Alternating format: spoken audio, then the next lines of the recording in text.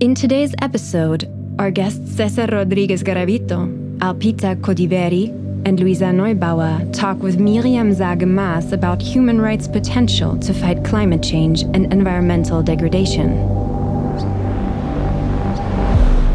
Human rights in times of crises. ECCHR's talk series on resistance and concrete utopias. With our talks, we want to create the necessary platform for actors from all over the world to discuss and advance global human rights struggles.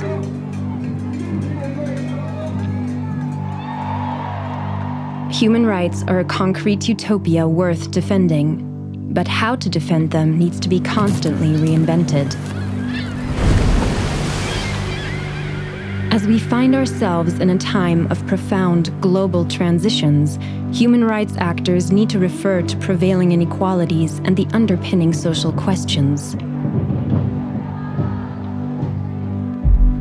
We initiated an event series that is now available as a podcast to rethink the struggle for and around human rights. Good morning, everybody. Good afternoon. Good evening, wherever you are. Welcome to ECCHR event series, Human Rights in Times of Crisis, of Resistance and Concrete Utopias.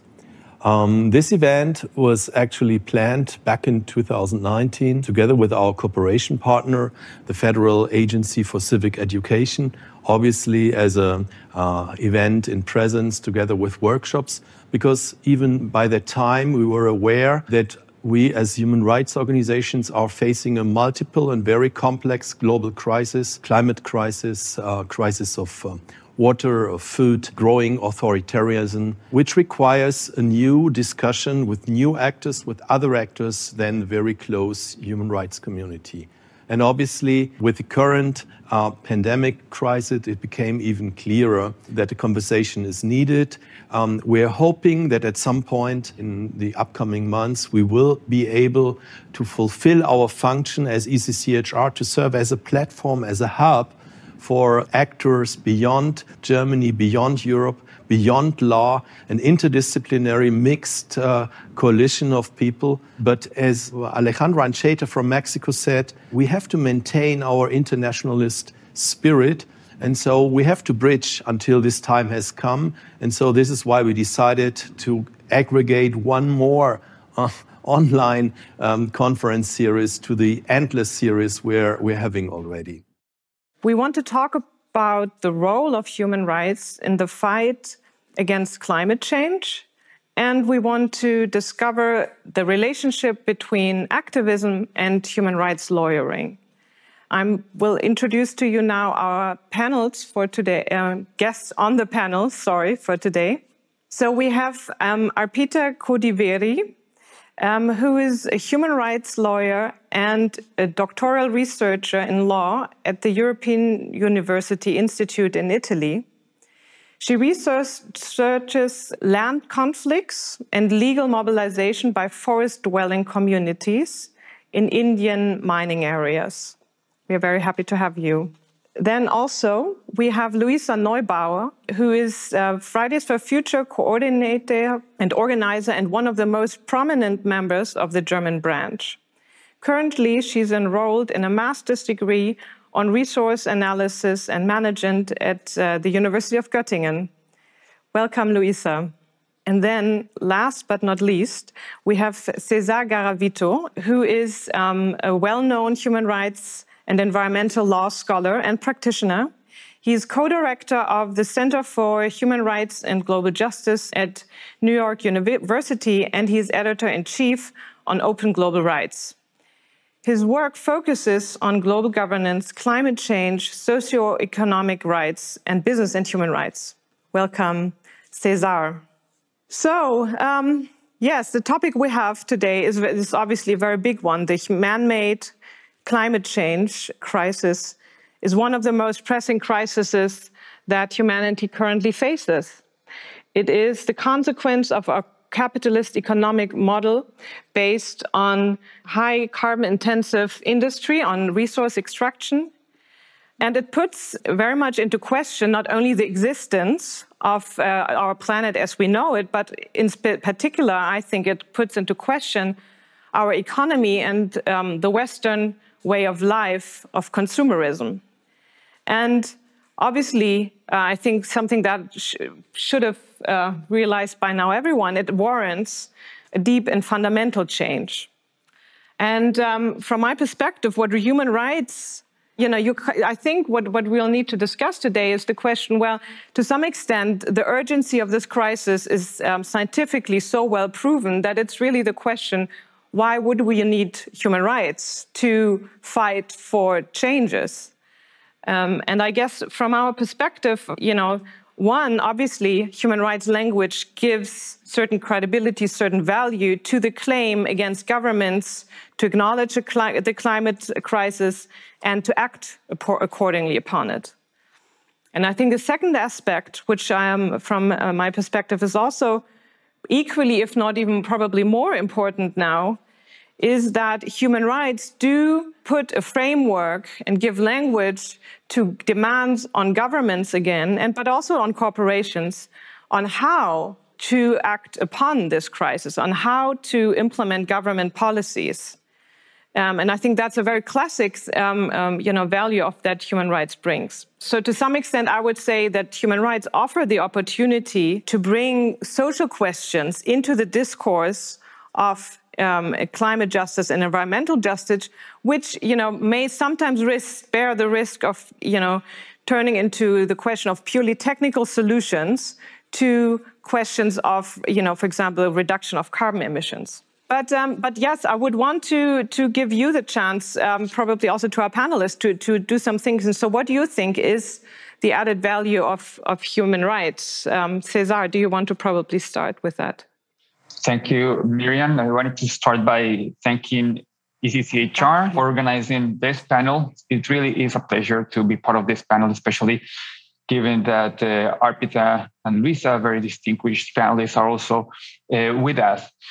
So I would say that human rights contributes to key elements to climate action. One, you already alluded to, Miriam, which is a language that embodies, that concretizes climate harms. I have a paper and a book that I'm publishing documents how the environmental movement saw very early on in the first decade of this century that human rights could be a very powerful tool to advance arguments that were falling on deaf ears, because back then climate change was seen as a scientific, abstract environmental concern with limited impacts on human beings. So it was an issue that supposedly affected polar bears as opposed to human beings. But towards the 2010s, and then decisively about 5 years ago, around the Paris Agreement negotiations, the environmental community pushed the human rights movement to take human rights implications of climate change seriously. And that's when the turning point happened that led us to successful litigation like the one that Luisa has been part of in Germany with this landmark decision of the German Constitutional Court just a couple of months ago. And then the second element that human rights contributes to the climate struggle is an architecture, institutional architecture. Human rights advocates organizations from the Global South and the Global North have been working for decades, constructing with some governments this human rights architecture that takes the form of courts like the European Court of Human Rights, the Inter-American Court of Human Rights, but also the UN human rights bodies that are there to be mobilized for the purpose of prompting governments and corporations to do the right thing. So it was by seizing the opportunities of this already existing architecture that climate activists and human rights advocates came together to create the momentum that we're likely seeing today. Thank you, Cesar. Yes, you already mentioned that Luisa has been one of the claimants in the successful Constitutional Court claim on climate change that just came down. Luisa, why? What was your motivation, not just individually, but also as Fridays for Future, to say you want to be engaged in such a human rights claim? Hi. Thank you for the question and thank you for having me.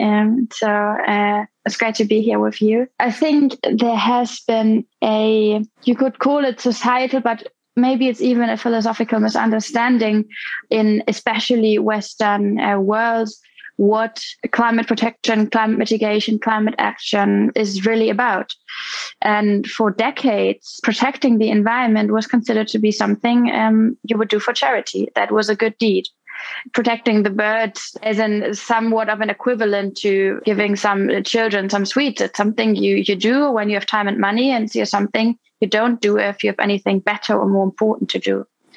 And it's only been in recent years, and I think maybe even Fridays for Future has played a part in that this fatal misunderstanding got twisted and turned around and shifted towards an understanding that what eventually this is about saving us from ourselves and from the dangers we put ourselves in. And by we, I explicitly, of course, mean mostly white powers of the global north. And then, of course, there's a different dimension when it comes to global south and global north justice.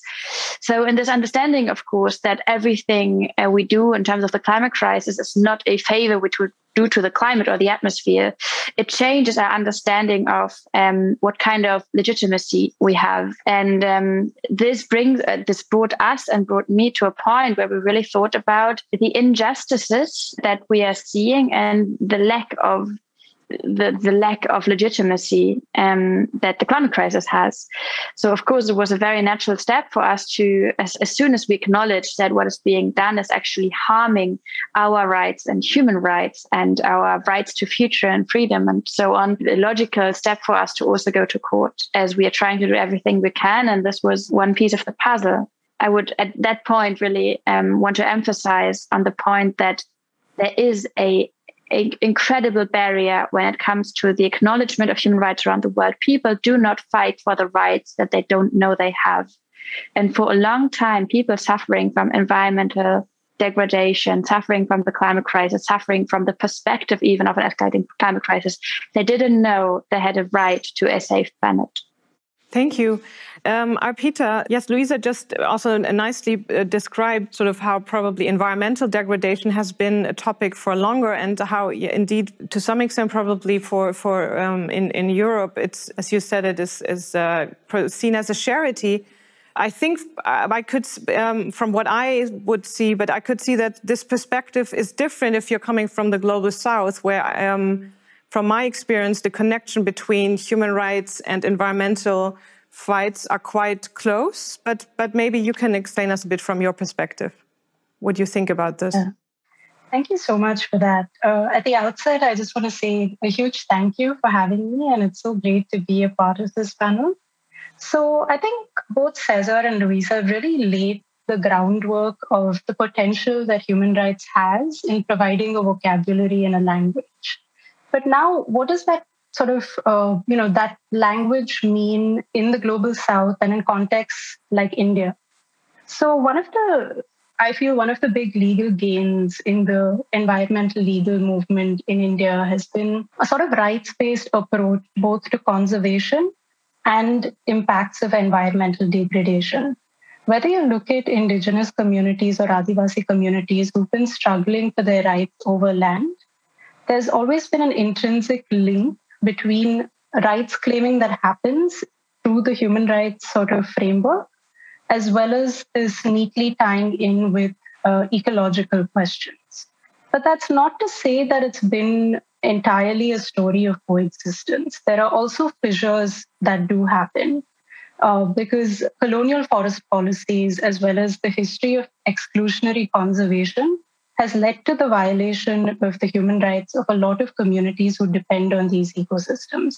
So that has been sort of a human rights pushback, but at the same time, with the growing arguments of the rights of nature and the discourse around non-human rights, it's sort of percolating these older fissures again, whether there is a human rights approach that can sort of reach some kind of reconciliation between these competing ideas or not.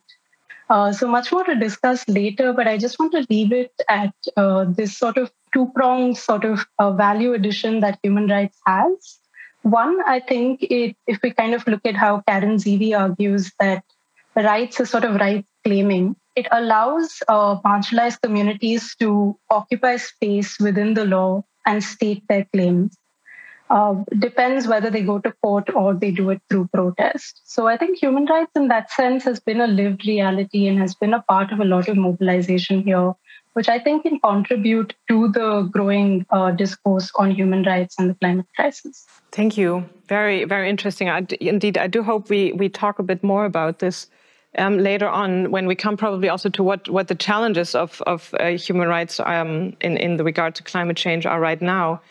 But Cesar, I think you elaborated on the momentum that we can see that it has been developing in climate change, and maybe you take a bit more time even to describe this. But we've been sort of only in Germany and the neighboring Netherlands. The last three months probably have been very exciting.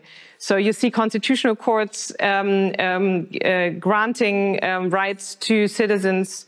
As their rights are being violated by inactive governments or not sufficiently active governments. So do you think we've won the argument that governments are obliged by human rights to act on the climate crisis?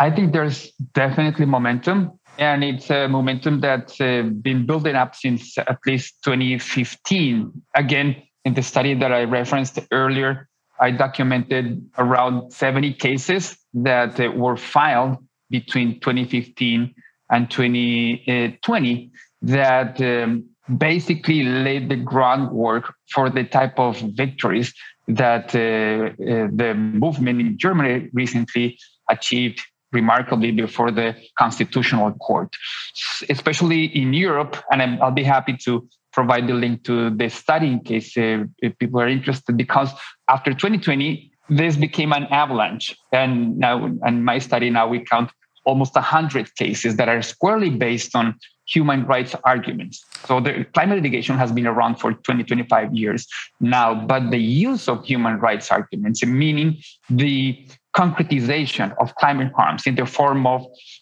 people displaced from their places of dwelling, people losing crops, losing their right to family, right to privacy, right to life, rights of future generations. All of that is more recent, and definitely there is momentum, and around 50% of those cases are being litigated, as you said, Miriam, in Europe. Importantly, the Global South has had key litigation early on in 2016 in Pakistan.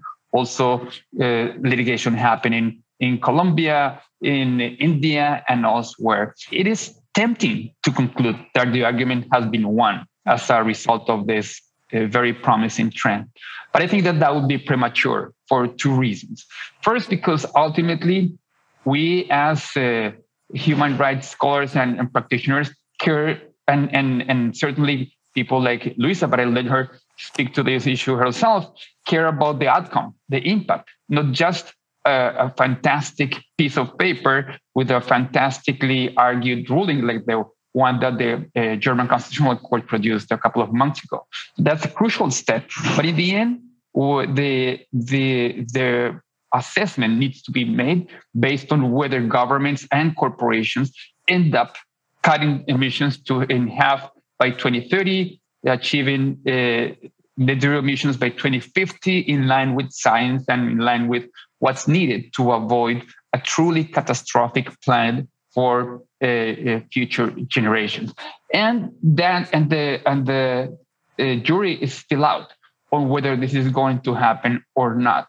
Finally, what I would say is that it is absolutely crucial that strategic litigation based on human rights arguments against climate inaction involves and is done in partnership or in very close collaboration with social movements. So what's particularly encouraging to me coming from other forms of litigation and advocacy in the past on socioeconomic rights, for instance, is that in the climate space, organizations like Fridays for Future, Extinction Rebellion, indigenous peoples in the Amazon region have really been at the forefront of many of these cases, for example, currently in Brazil.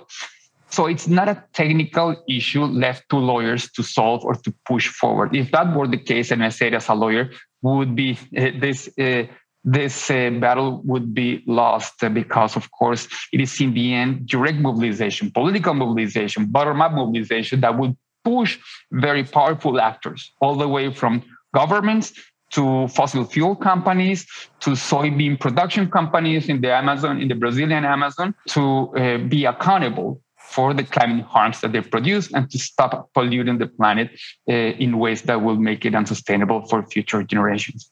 Luisa, do you want to probably, add on this or respond? So what are you, as Fridays for Future, planning on doing with the Constitutional Court ruling? Are you satisfied as of now? Sort of, or what, or do you also see some downsides of the judgment? Actually, I would be interested in that. Or you've some issues where you feel, well, this needs to go further.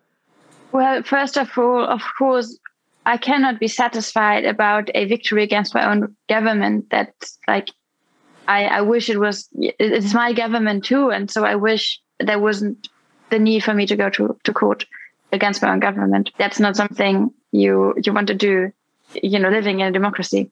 And so, of course, it itself is a huge thing, yet it's also a tragedy that this had to happen and that the court explained how bad of a job what a bad job the government does.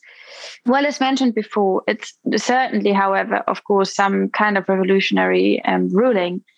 And the question, I think, is, of course, what do we do with it internally? And it will be for us, of course, that the one decision we will come back to again and again and again, asking the government to learn from that.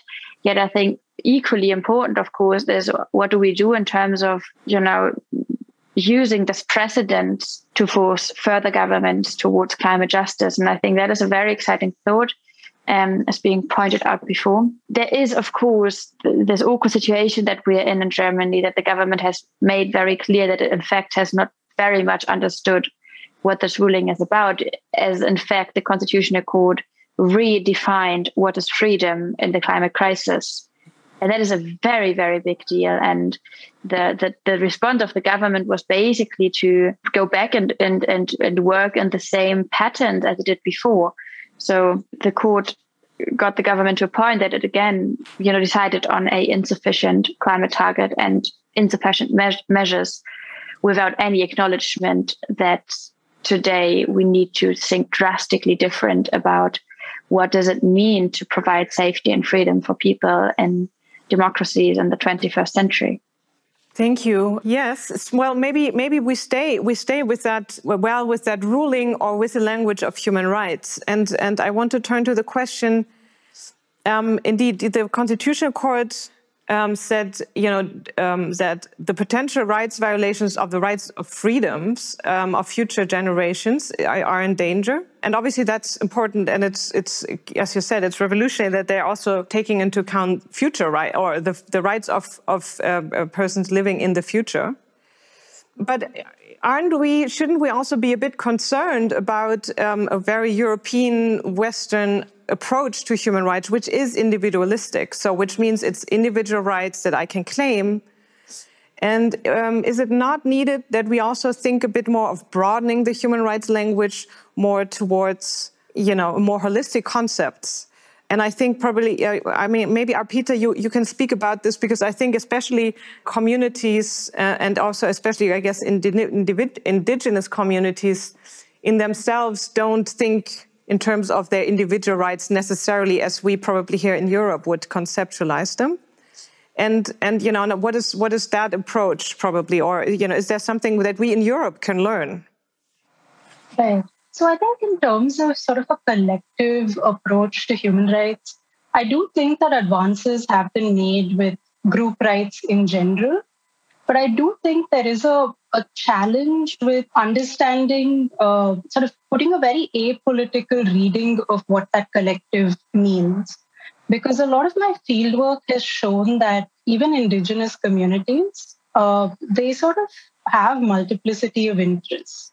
While, and I think a collective framing of rights as a community enables them to sort of, negotiate and come together and build consensus, which is very interesting when one is trying to mobilize human rights. So what kind of rights do they choose to mobilize? Whether it's cultural rights or socioeconomic rights, that sort of becomes a collective framing.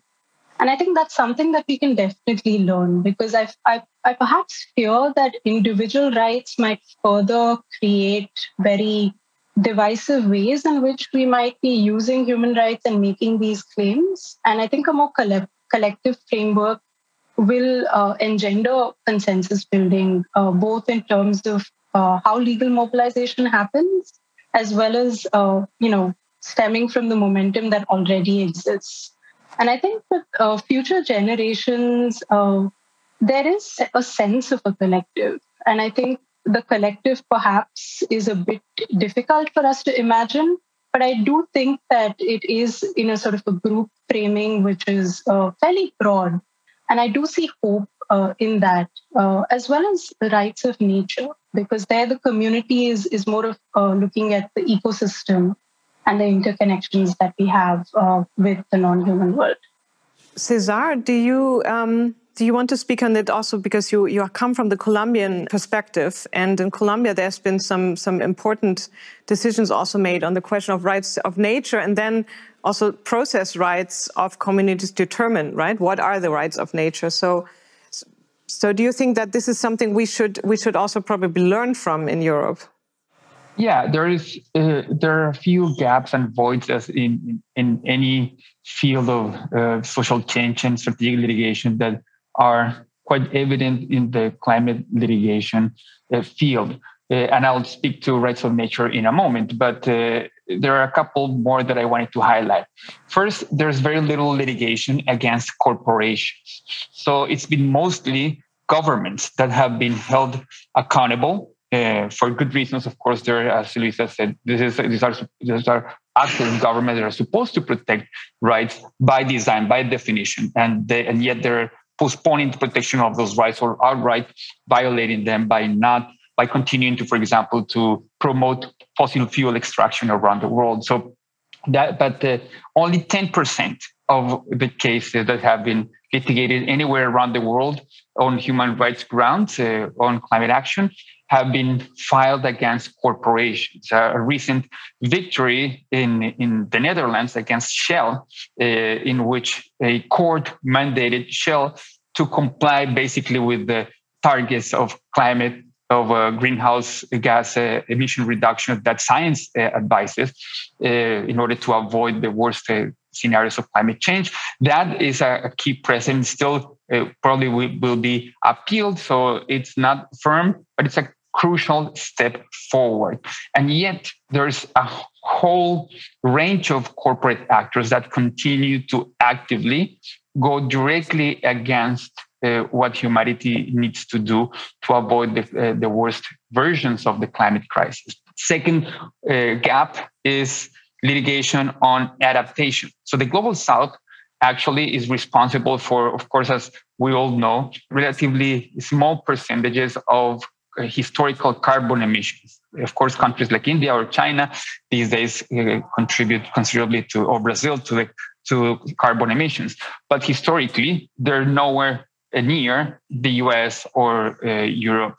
But they will be the worst hit by the impacts of climate change. Everywhere, countries from the Caribbean to the Pacific Islands to South Asia are already suffering the very direct and dire impacts of climate change. So in Arpita's country, in places like Chennai, whole regions of the world will probably be uninhabitable the second half of this century because of the sheer heat that humans and all species will have to suffer in those places. So there needs to be more action on adaptation, meaning having governments and corporations pay for the cost of adapting to the already inevitable effects of climate change, especially in the Global South. And finally, rights of nature as a new frontier. I think that this is certainly gaining momentum, and it's not only in Latin America or New Zealand or India, but these arguments are being brought to court very seriously around the world. And I think, as Arpita said, that this is a crucial step forward because it means moving from an anthropocentric logic of protection of rights to an ecocentric logic of rights, which in the end is in tune, in line with what we know from science about how ecosystems work. Human beings are, of course, not independent from the rest of the planet. And it is by protecting the life, the existence, the integrity of trees, of water systems, of rivers, of oceans, that we have any chance of living an inhabitable planet for future generations. Yes, thank you. Thank you for this very useful overview, and also for showing where the gaps currently are in terms of where we focus our litigation. So when it comes to corporations, we've had in this series, had Alejandra Ancheta from Mexico speak to us, and also and one of her other colleagues. And they are helping an indigenous community in Mexico to claim their rights to free, prior, informed consent and their land rights against a French company, against the French energy giant EDF, which, and here's probably, I don't know if it's ironic or tragic or what it is, which is actually building wind parks, so which is going to sort of, trying to get into green energy, or is in green energy, which is something that probably is very, we all support. And I think that's also, and as you said, I also had to think about this, Cesar, when you said about adaptation, and that's also what I meant about, is probably also the potential for human rights to bring into social aspects into how we're going to adapt this. Because I guess, all big corporations are by now claiming that they are going to go into energy neutrality, and that they will be, as I said, carbon neutral by 2030, 2040 or so. Even automotive industry is claiming that. But, do we probably also take a close look on how they do it? Because building a wind park or expelling indigenous communities from national parks so that nature can recreate, and the indigenous people need to leave, who never contributed to the crisis. That's something, for example, Minority Rights is also working on, really is not the solution. So, Luisa, what do you say? What are you demanding of corporations, and what do you think is what's the claim of Fridays for Future in that regard? And also, how do you deal with this tendency of policies to go, yes, it's all about green energy, maybe no matter what, or so. Yeah, it's I was really inspired, and I very much second what we just heard about, the complexity of the issue and how we need to acknowledge that complexity also when we think about methods to achieve climate justice. And there is this tendency of, especially like the court rulings you've been seeing in the past, that they do attempt to take this multidimensional complex issue and put it in some kind of linear logic, which is what the Constitutional Court, didn't quite do. They did talk about the ethics behind freedom and climate justice, yet at the same time, it allowed the governments to opt out and reduce all of that meaningful ruling to some kind of CO2 reduction policy. And that is dangerous, as there is a need to talk about CO2 reduction, of course, yet it's just really one puzzle piece of the whole issue that we're looking at. And as soon as we get into the question of, okay, how do we actually conserve nature, and what does nature conservation even mean, knowing that the way we talk about nature conservation is something that that is very much shaped and formed by colonialist ideals of what is nature and what is not nature, and who we are in nature. And that's the same accounts for when it comes to protecting and acknowledging indigenous rights and indigenous lands. That is not something you can, boil down to some kind of CO2 measurement and some CO2 calculation, but it really comes to our understanding of power and hierarchy. ideally, the need to conserve or to at least stop mass extinction will force us into the point where we understand that climate action is not just about reducing CO2, but about challenging and questioning our very own way of living and being on and with this world. And this is an interesting question when it comes to cooperation. And coming back to your questions there, because we did see this landmark ruling against Shell. We did see action going on about Chevron. We had with Fridays for Future, we had big action against Siemens and so on. So we do see that there's a conflict growing, and I think that can be a very productive conflict. But of course, and I think we need to also be clear about this, corporations that have grown to become those mega superpowers, partly arguably more powerful than some countries, they will get whatever they can get. And there is no climate justice ethics behind it. And they will not care about what is right or wrong. And they will care about what they are allowed or legitimized to do. And so it's great if there is investment in clean energy, but we need to, it usually reproduces the power and rubbery-like mechanisms that produce this crisis in the first place. So I think we will need to be very, very careful how we fight, what we fight for, and the pathways that we create in terms of actually shifting our ways of living from fossil to, post-fossil. But that will be tricky. And I think the example you just gave proves it, how tangled that is, and that is not a linear pathway there. And we're not at the stage where everyone is trying, and some are trying harder and some are trying less hard.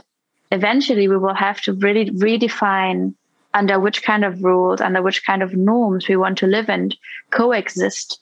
And I very much hope that this redefining will be led by those who've been suppressed, who've been struggling, who should be leading this fight, and who have, who know so much more about what sustainability and sustainable living is actually, what it's actually about.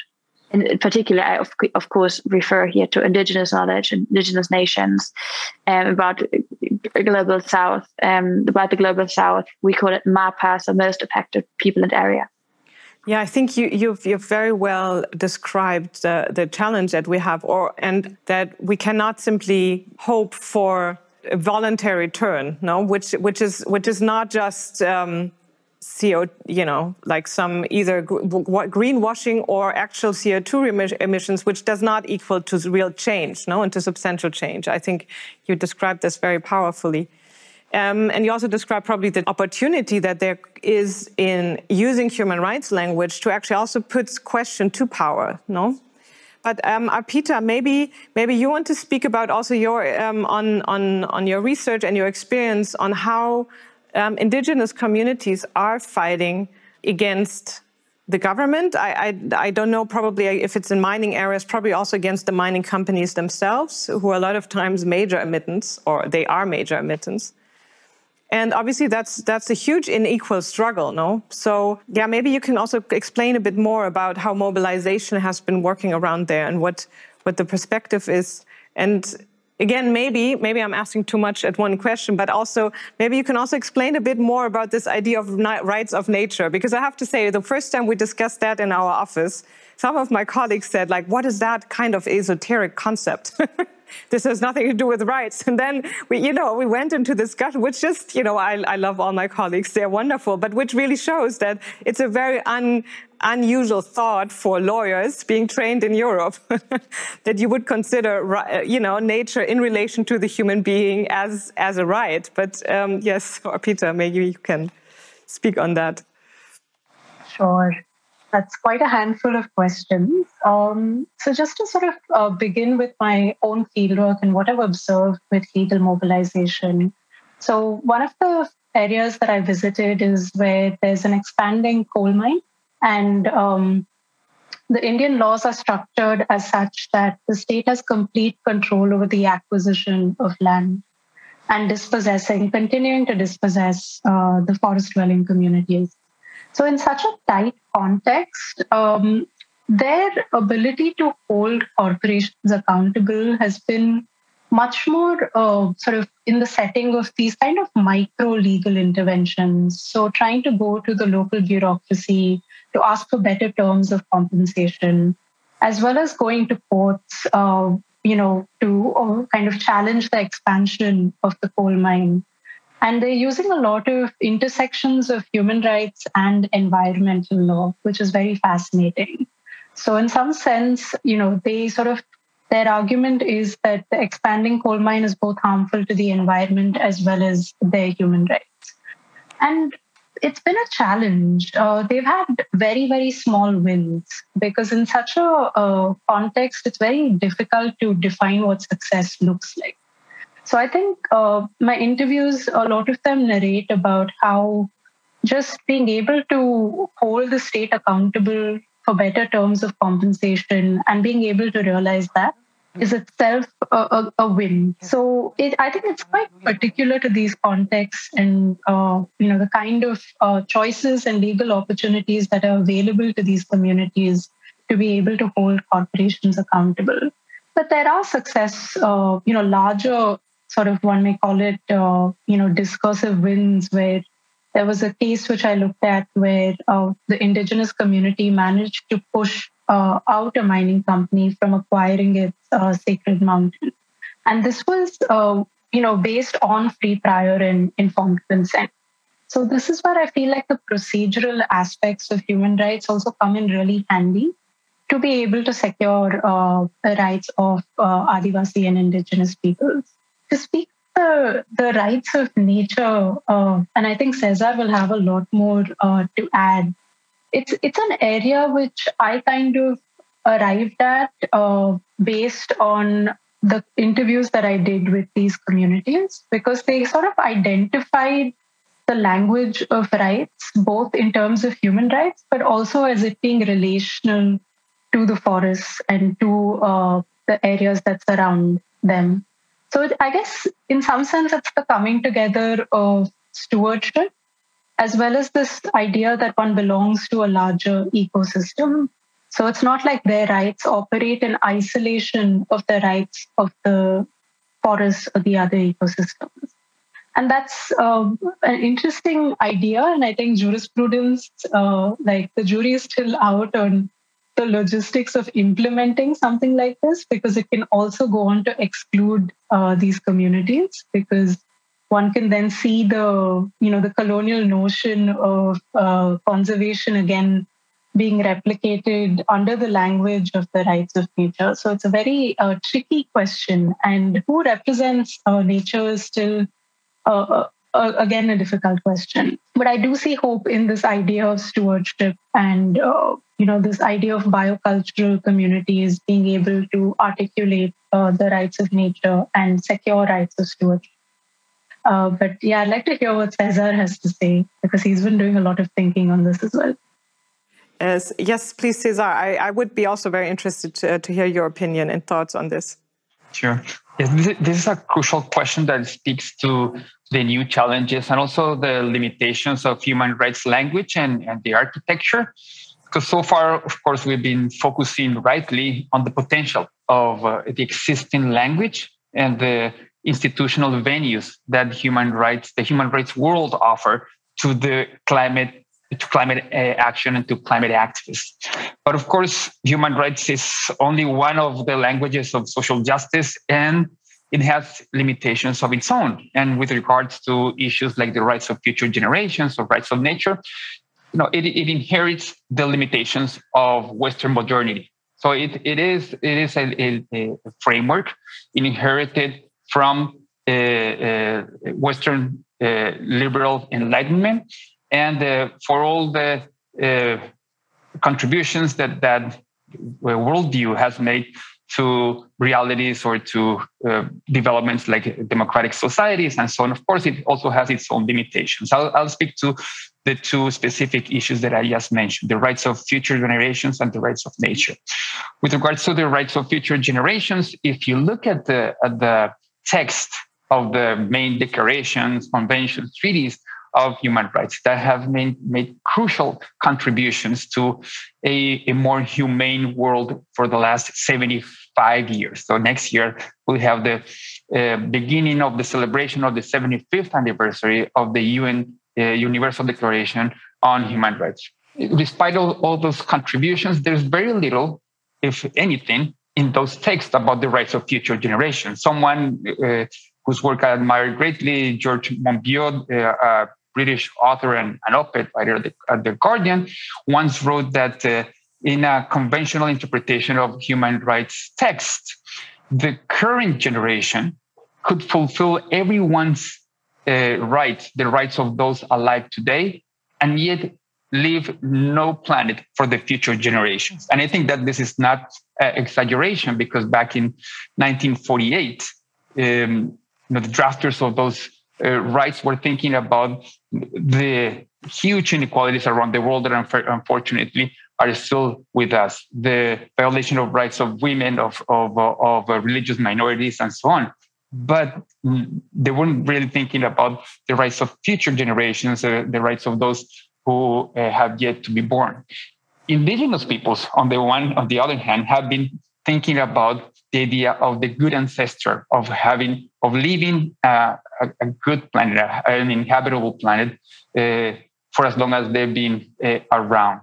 So it's taken 75 years to the human rights community to come around to this view. And sadly, my generation was the one that had a chance to do this more in a more timely fashion, because 30 years ago, we knew from very public testimonies of scientists like Jim Hansen in the US in the late 1980s that we were destroying the planet.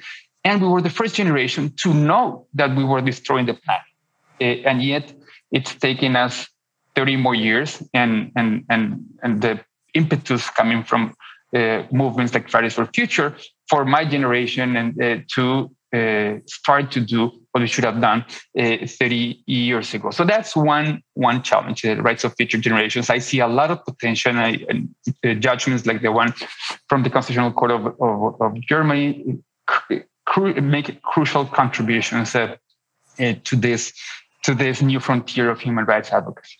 And then the second frontier that I see a lot of movements, certainly indigenous movements, again, they haven't done this only for the last 10 years or so, but for the last 10 centuries, mainstreaming the idea that human rights rely on interconnection. And I can't avoid in a panel organized out of Berlin to mention Alexander von Humboldt, who was the first Western scientist to see what indigenous wise people had seen for a long time, which is that we live in a web of life, as von Humboldt put it, meaning that everything is interconnected. And scientists over the last 15, 20 years have given us very, very concrete findings. They have very concrete clues about how this works. I'll end by mentioning one specific initiative that illustrates this with colleagues from biology and botany, experts in fungi, in the fungi world.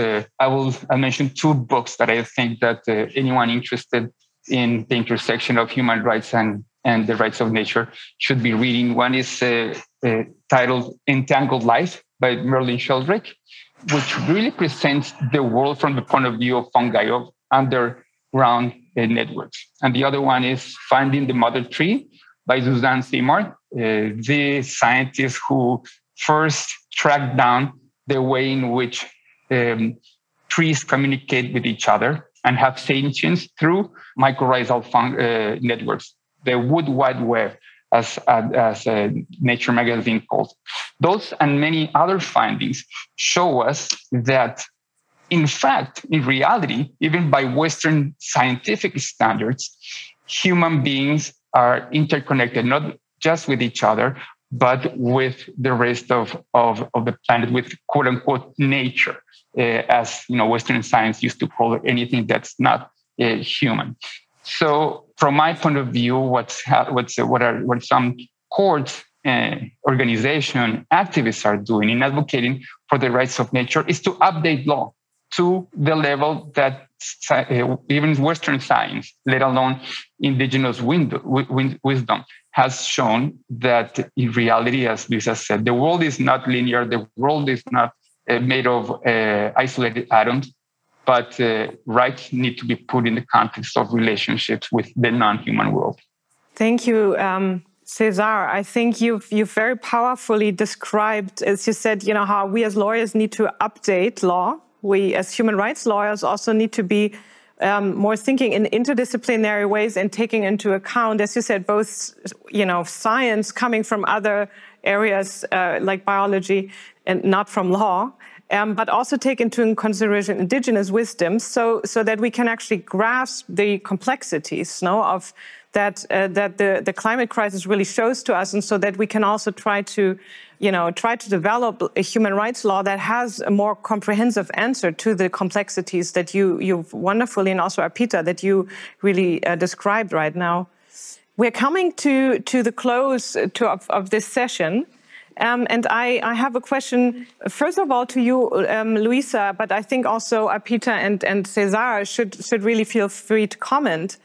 And that is, in the first session of this series, Wolfgang Kalek and Alejandra Ancheta and Joshua Castellino, they discussed on how on human rights law and human rights lawyers, or even the human rights movement, needs to stay relevant for social movements. And so Luisa, what would that mean for you? That how would the human rights movement or human rights lawyers be relevant for Fridays for Future? What is your ideal view of the relationship? Do you mean Fridays for Future should stay like?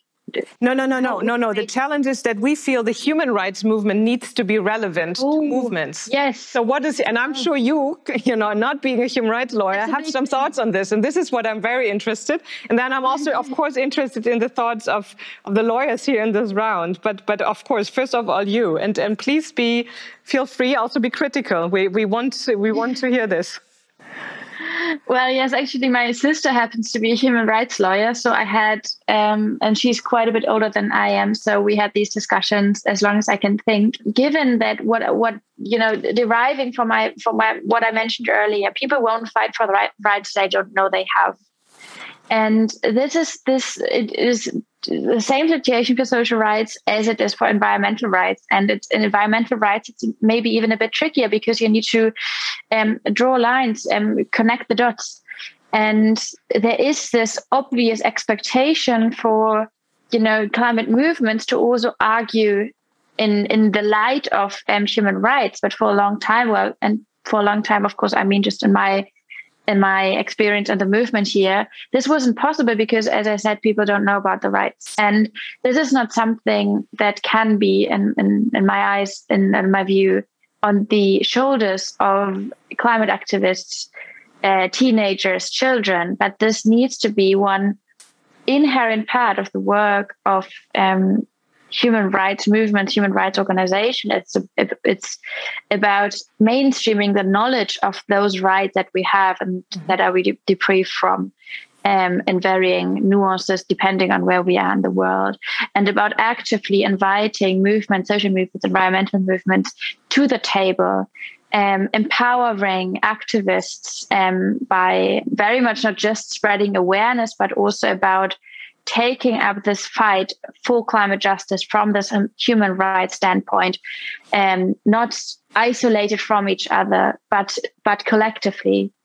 And I think I'm a huge fan of burden sharing, meaning that I do really feel that for the human rights climate justice connection, we are dependent on the awareness from the human rights side and from the proactive involvement. To build those bridges. It won't be climate activists alone that do that job. And I do, especially maybe just talking from a German perspective here for a minute. And there's so much to do. And it's Fridays for Future Germany actually once declined to accept a human rights award by an organization that we felt had done so little for any kind of climate justice work that it felt wrong to take this prize. I feel standing by the sideline and applauding activists sometimes when they do something for human rights, it's not what we need. And by doing that, in a sense, organizations, as good as their work sometimes is, become part of the problem. But what we need is really a global, struggle for human, social, and environmental rights to rise up. And for that, we need everyone. We need everyone to proactively stand up and get started, for everyone to acknowledge that knowledge is power, and knowing about human rights and human rights violations, if that's in the environmental or in the social context, comes along with some responsibility. And I feel we have a long, long way to go there, especially, and I think that is also obviously now talking from a white northern perspective, especially around here. What I do also see, of course, but there are people who know much more about that this is different in other circumstances where climate justice is not a woke narrative, but the guarantee to exist in the future and in the present. Cesar, do you want to also comment on this? Sure. I think there are two key types of tasks or contributions that the human rights movement can make to climate, to the very urgent existential crisis of climate change. One has to do with more classical but equally important human rights advocacy. So not everything has to be about completely new litigation or path-breaking jurisprudence, but some more well-established mainstream human rights work is crucial for the climate movement. What I mean, for instance, is the protection of climate activists, environmental activists in countries like India or throughout Latin America or in the Philippines and elsewhere. One of the main threats to climate action is the persecution of those activists who are holding governments and corporations accountable, for example, who are opposing very visibly, very courageously open pit coal mines in those and other countries. So this slogan that I like, that someone coined, according to which, well, you got the power, we got your back, meaning we'll go to court for you. We will mobilize the transnational networks of protection so that those at the forefront of the climate struggle can continue to do their courageous job. And corporations in Canada or governments in the UK and elsewhere will push forward anti-protest laws to try to stem the tide or to cut the flow of political energy, of funding to this movement, because they know they can seriously put in danger a business, quote unquote, a business model that's no longer sustainable, meaning, for example, continuing to extract fossil fuels. And then on the more kind of forward-looking front, there are a number of new challenges that human rights activists and organizations need to address. One that we haven't spoken about because we haven't had a chance is actually one of the blind spots limitations of the German Constitutional Court's ruling, which has some, certainly people in this panel know, but it hasn't gotten so much attention in the news.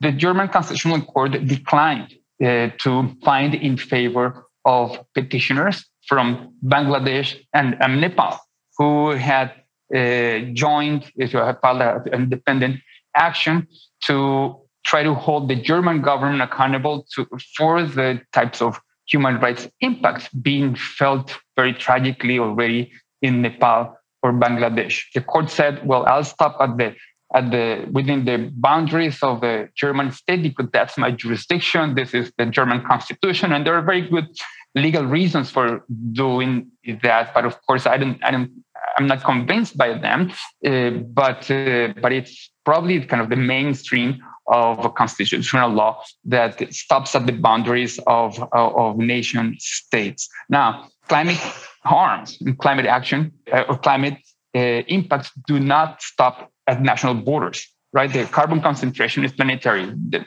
Carbon doesn't know about national boundaries, and the warming of the planet of course, is a global phenomenon as opposed to a localized phenomenon. So pushing the boundaries of national jurisdictions, getting courts in countries like Germany or Canada or the US and elsewhere, and governments, of course, to acknowledge that it's global south countries that are suffering the worst of the consequences of the climate crisis is a crucial next frontier of human rights advocacy and litigation.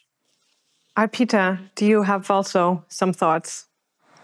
Yeah, I think much has already been said. I guess one point I'd like to sort of quickly reflect on is on the relationship between social movements and human rights lawyers.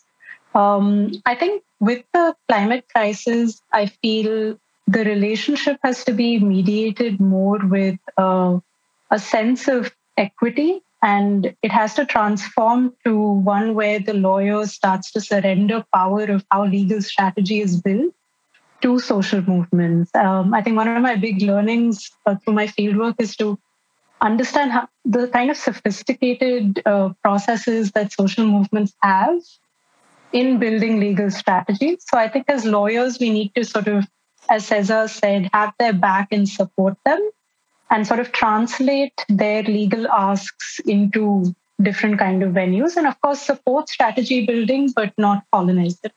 I think that's what I'd like to sort of leave with. Thank you. I think this is a very perfect ending. Luisa had to leave us already. But I want to thank, I want to thank you, Cesar, and also Arpita, and of course also Luisa for being with us. And I think, yes, I'm very happy now also on how we've come around to say, to also describe quite positively what is it that the human rights movement can contribute. And something that also we at ECCHR have been discussing is that we do think, strengthening the transnational angle and also exactly, trying to give space to communities in the Global South in debates around climate justice here in Europe is very important. And Cesar, as you pointed out, I think that is also one of the frontiers that need to be pushed. It's exactly this question of extraterritorial obligations of states, meaning, does the German government not have duties towards rights bearers in Bangladesh, for example? No. So I think those are some areas that we also feel that are very important to push forward. But also, I think, as you also, Peter, and all of you mentioned, being understanding probably the privilege that we have as human rights lawyers, the privilege of knowledge that we have, the privilege of access, especially if we're located in Europe or in the global north, and how we can really make use of this privileges so that they can benefit the agendas and of movements, and especially now that we talk about the climate movement. And I think also something that I would want to see more is that we are also connecting the struggles, because, there are struggles of the indigenous communities in India for climate justice, and there's the struggle of Fridays for Future here. And I think, at least in my ideal view, I think also some sorts of transnational litigation can contribute to connecting those aims and, to making things visible that at least we have tried to develop to some regard on other areas of human rights law, and we do hope to contribute rather soon with that also to climate justice struggles. So thank you so much. I've really learned a lot from you today. Thank you for taking the time. And I do hope, and I know we will continue the good discussion. So thank you. Thank you so much. Miriam. Thanks, everyone. Goodbye. Bye. Bye.